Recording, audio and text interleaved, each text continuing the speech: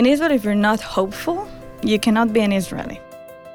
Your prime minister seems to have been embroiled in one corruption case after another, and the largest of those seems to be coming to a head right now. So we have to get inside and kick out all the people who corrupt the system in order to replace them with people who work for the Israeli citizen. This is Deep Dish on Global Affairs, going beyond the headlines on critical global issues. I'm Cecile Shea, filling in for Brian Hansen, and today we're talking with the youngest ever female member of Israel's Knesset, Stav Shaffir. Stav Shaffir represents the Labour Party in the Labour Tenua coalition that is currently the largest opposition party in the Israeli Knesset. The Knesset is the legislative branch of Israel's government. It passes all laws, elects the president and prime minister, approves the cabinet, and supervises the work of the government. Despite her relative youth, Stav Shaffir has made quite a name for herself in Israeli politics, demanding government transparency, social and economic justice, women's rights, LGBTQ rights, and decrying what she sees as a move away from Israel's traditional ethics and values. So welcome again, Stav. Hi, thank you. Or can we be Israeli and use first names? Or of course. Okay. We're really glad. Please do. We're really glad to have you here today. Thank you very much. Happy to be here. So, Stav, for much of its history, the Labour Party and its predecessor parties have been the preeminent political parties in Israel. Some of the labor movement's prime ministers included David Ben-Gurion, Golda Meir, Itzhak Rabin, Shimon Peres, Ehud Barak. But it seems like for the last 15 years, Labor and really the entire Israeli left has been somewhat in decline, both numerically in the Knesset and in terms of polling data. So what's the current situation with your party and more broadly with the Israeli left inside the country? Well, in the last 2 decades, the Israeli political system shifted into, not really shifted because we have a multiple party system, but became more and more divided. With more parties. Every election round, there is another new party, building upon the lack of trust that many Israelis have in the political system, a lack of trust that we see, a phenomenon that we see all over the world. In Israel, a country of 8.5 million people, with 20% Arab population and an 80% Jewish population, with major security challenges and, being in one of the toughest neighborhoods in the world, our political system, when it becomes more and more divided, it becomes more sectarian as well. And this sectarianism and the control of sectors of our society is a great challenge for the Israeli society. With that, the progressive camp that Labour is the leader of became more and more divided. After Rabin was assassinated 20 years ago, our political camp became a political camp that's led by 2, 3, 4 parties, saying generally the same things, but going into elections separately instead of creating one political bloc. And doing that and that kind of structure is actually leading to a place where the majority of Israelis want one thing, but the government is doing something different. We have, when you check the 3 big questions of our society, the first would be security. You have 65% of Israelis in every poll supporting a 2-state solution.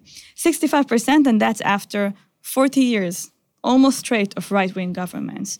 That's after decades of suicide bombers and terror on the streets and fear and lack of trust in the Palestinians. But still you have 65% of Israelis want 2-state solution, want peace. And that's opposed to what our government is leading to. When you go to the social and economic question, you have an even higher majority, actually a pretty crazy majority of over 90% of Israelis supporting an economic policies that are pro-society, that puts the human being at the center, which means a social education system and a public healthcare system. That's what 90% of Israelis want. And the third question is the separation of religion and state. And even there you have, and that's a very divisive question in Israel, but you have 75% of Israelis want to have civil marriage, want to have LGBT rights, and want to see a separation of religion and state policies. But the government is doing something different to all three questions.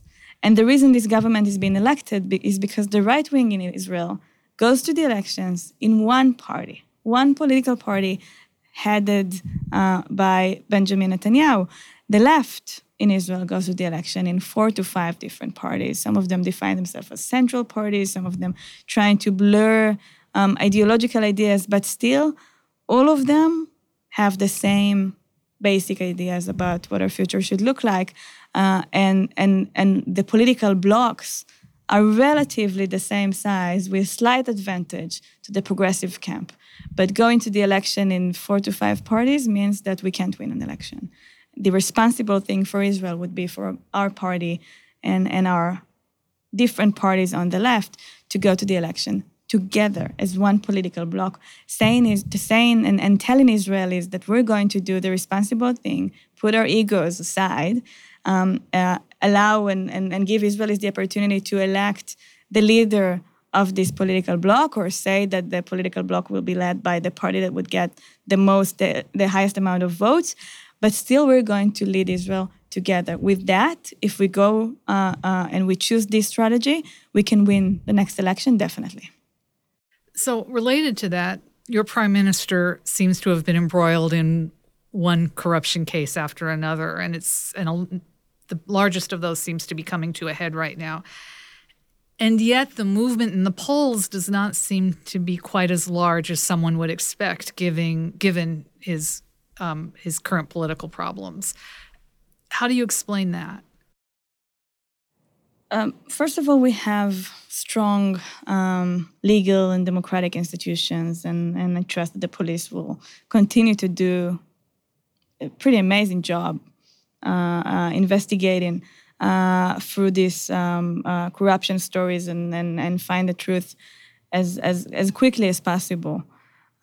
Corruption everywhere is the thing that, political corruption is the thing that prevents the public from getting the services and prevents citizens from getting the services that they deserve, spending their tax money in ways that are not serving the public and not serving our interest, but serving political interest. And we have to avoid that and stop that. And of course, corruption is also hurting our security and hurting our future. And the other result of that is it's hurting trust. And when in a democracy you're losing trust, and when people lose trust in politics, they participate less, they becoming less hopeful about the future. That's a great risk. And it's a greater risk for a society like Israel. Again, a small society with big security challenges and with social challenges as well.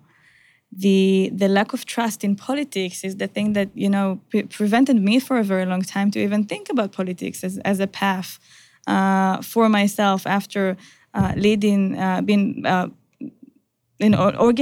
the protest movement, and after realizing that if we want to create policy changes, we need the political system.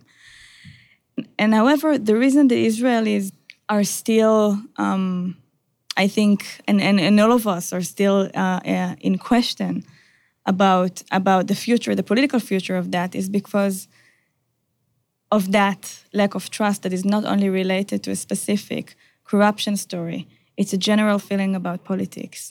One of my greatest missions in politics is to change that. The reason that since I got into parliament, what I've been doing was to fight corruption and work in order to build greater transparency in the way that things work and accountability of politicians to the public, is because I understand that without building again the trust between people and politics, our political system will go the wrong way.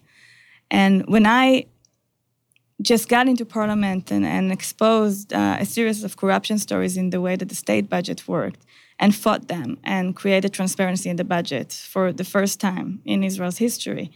And then when I got reelected, I built a transparency committee in parliament Today, the Israeli parliament is one of the most transparent parliaments in the world. It's one of the first parliaments to have a specific committee dedicated to fighting corruption, opening up and creating a strong policy against lobbyism in politics, making all the different committees open to the public and completely transparent, forcing politicians to declare their interests publicly and to be more accountable to the public. With all of the achievements that we had there, we built the Transparency Committee in the OECD organization. And today, there are 90 different parliament members from different parliaments around the world participating in this discussion that we're leading about how we create more transparent policies to fight corruption and create better integrity in political systems. Now, I'm sure that this movement, that I think is a very optimistic and hopeful movement, will lead to the fact that better, more courageous, more honest people will decide to enter political systems and municipal systems around the world. We see this movement happening. And only with that movement succeeding, we will see political systems that are really, truly dedicated to working for the people. So a follow-up, one big difference between Israel and the U.S. is the way that your elections occur and the public funding of elections. So it seems like in Israel, a person can enter politics, even national politics, without really deep pockets. Am I correct in assessing that it's perhaps a little easier to enter the political system in Israel than it is in the U.S.? And maybe you could explain a little bit about what someone needs to do to run for the Knesset in Israel. Yeah, well, I'll be the example of that, because when I decided to run, I was 26 years old. I was in the middle of my master's degree at university, and when together with 10 other students, we started the protest movement in 2011. I had no ambition of getting into politics. I had, as I said, very strong lack of trust in politics. I was an activist, but I thought that we should change politics from the outside. And I had no idea how politics worked. I was not a registered party member. I didn't know how the whole thing worked, and I just had a general lack of trust in how it worked, but without knowing anything about what's going on inside. And that, I think, reflects what most people my age, or most people under the age of 40, generally speaking, were feeling when I decided that I needed to run and that I had to do that, because the young generation doesn't have the privilege of not doing that. And if we think that politics is corrupt, so we have to get inside and kick out all the people who corrupt the system in order to replace them with people who work for the Israeli citizens. So I had a month to run. I had no money and no political experience. And what I did was to use social networks to recruit people to come and help my campaign. And I had hundreds of people around the country pitching tents in the voting places to remind people why I was running, to solve the housing problem as the first priority, and to convince people to elect me. In my second campaign, I decided that I was not going to. That was when we went for another general election 3 years ago. I didn't want to get any big money to support my campaign, so I put a Facebook post saying, "What do you prefer to do with 50 shekels, which is about, almost $15, to buy a big pizza or to help me save our country?" And I fundraised my entire campaign through donations of $15, and with thousands of people coming to help and becoming part of this campaign. And I have to tell you, the energy that this kind of fundraising gives the campaign, the fact that people become part of that. When people invest, people who don't have a lot of money, but they decide to invest, a few dollars in a politician, they become part of what this politician is doing. And this politician doesn't owe any money to interest that would not be in the public interest, but is only committed to serving the public. And that's a major difference.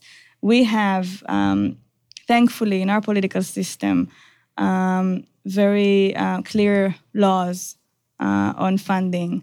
And generally speaking, we go into that path of more smaller preference of smaller donations.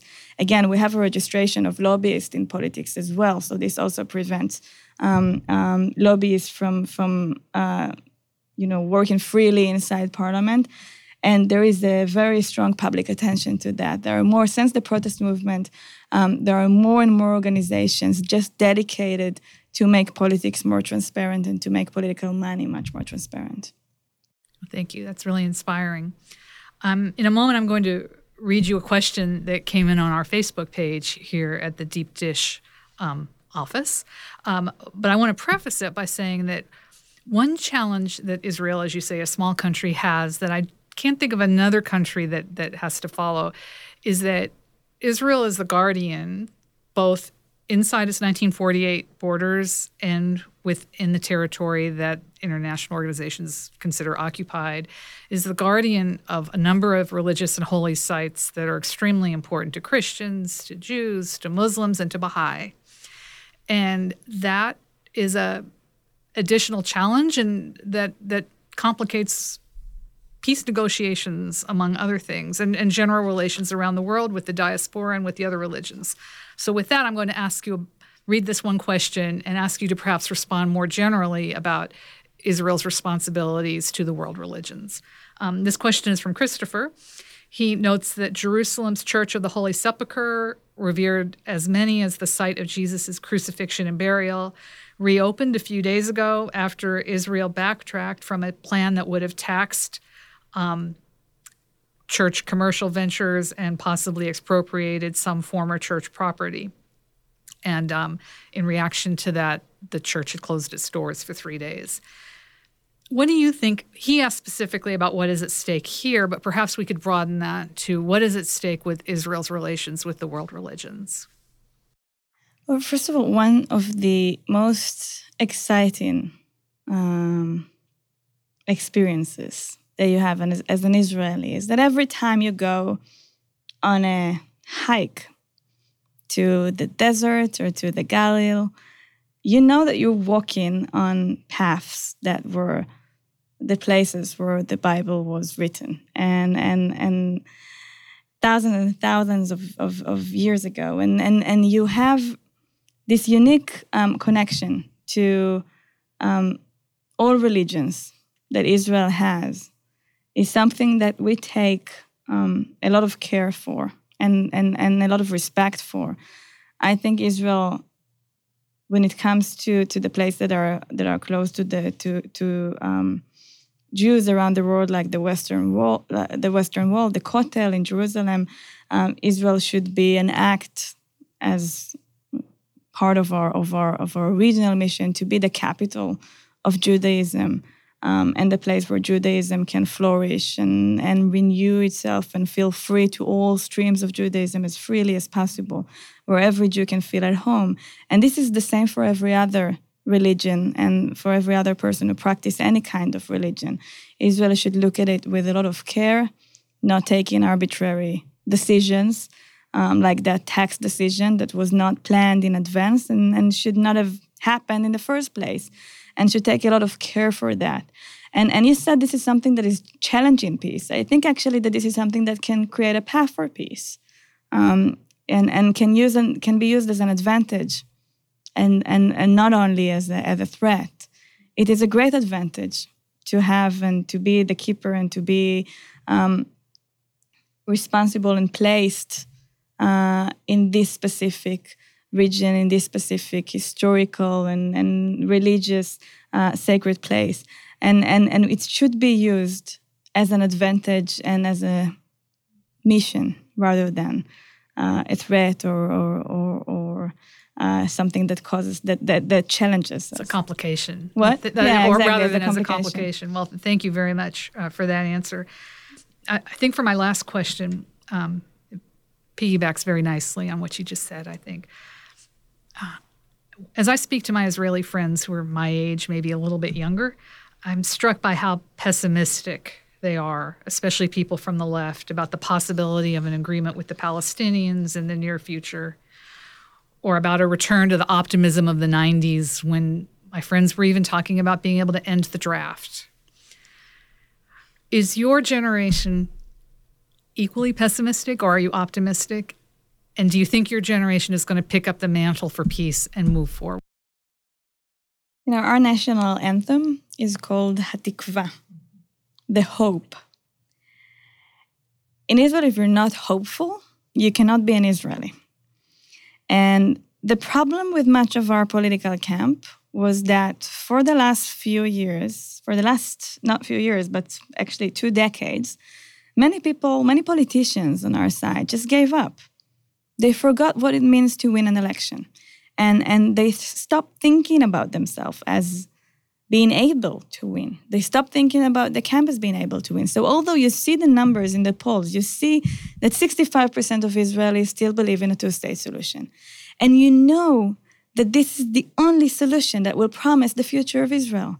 You know that this is not only the moral solution for both sides, it's the secured solution. It's the only possibility to allow Israel to continue to be a democracy, a place that is equal to all of its citizens, and with a Jewish majority, and a place that will continue to be Jewish and democratic. This is the only possibility. We know that this is in our interest. So yes, things are not perfect, and maybe we don't trust the other side as much as we would like to do that. That's the case generally with people who are considered your enemies for some years. You can't just fully trust them. But it's our security interest, it's our national interest. And the idea of Zionism, the idea that could bring our grandparents to come from all of these different places. My family is from Iraq and Romania and Poland and Lithuania. To come from all of these places and to fight for our country, for Israel to happen, for this miracle to happen, was the idea that we can make the impossible possible. That's what made Israel, and this is Zionism. The fact that today our political system is trying, and the right is trying to convince us that things are impossible, and that the best thing that we can hope for is a status quo of terror and wars, is against the idea of Zionism. And it's against the idea of hope, of our national anthem. And we have to fight that. From despair and from an ongoing feeling of losing, there is no way of making big changes. And Israel is a place where big changes and big possibilities can be achieved. And I know that, and more people from my generation understand that this DNA is the kind of thing that can make us the startup nation that we are so proud of. And that kind of DNA is the thing that can help us find a solution to the conflict. We need to make it done. And we need to make it done within a very limited amount of time, because things are changing. There is no real status quo. Things are changing. They're not changing in our interest. We have to create a 2-state solution, because that's the thing that will help our country to have a real future. Member of the Knesset representing the Labor Party, Stav Shaffir, thank you so much for being here at the Chicago Council on Global Affairs today. Thank you so much. And thank you for tuning in to this episode of Deep Dish on Global Affairs. If you have questions or comments about anything you heard on this episode, you can join our Facebook group, Deep Dish on Global Affairs, and let us know. As a reminder, the opinions on Deep Dish are those of the people who expressed them and not the Chicago Council on Global Affairs. If you liked the show, please subscribe and share Deep Dish with your friends. You can find our show under Deep Dish on Global Affairs wherever you listen to podcasts. Deep Dish was produced by Evan Fazio. Our research associate for this episode was Alex Hitch. I'm Cecile Shea. We'll be back soon with another slice of Deep Dish.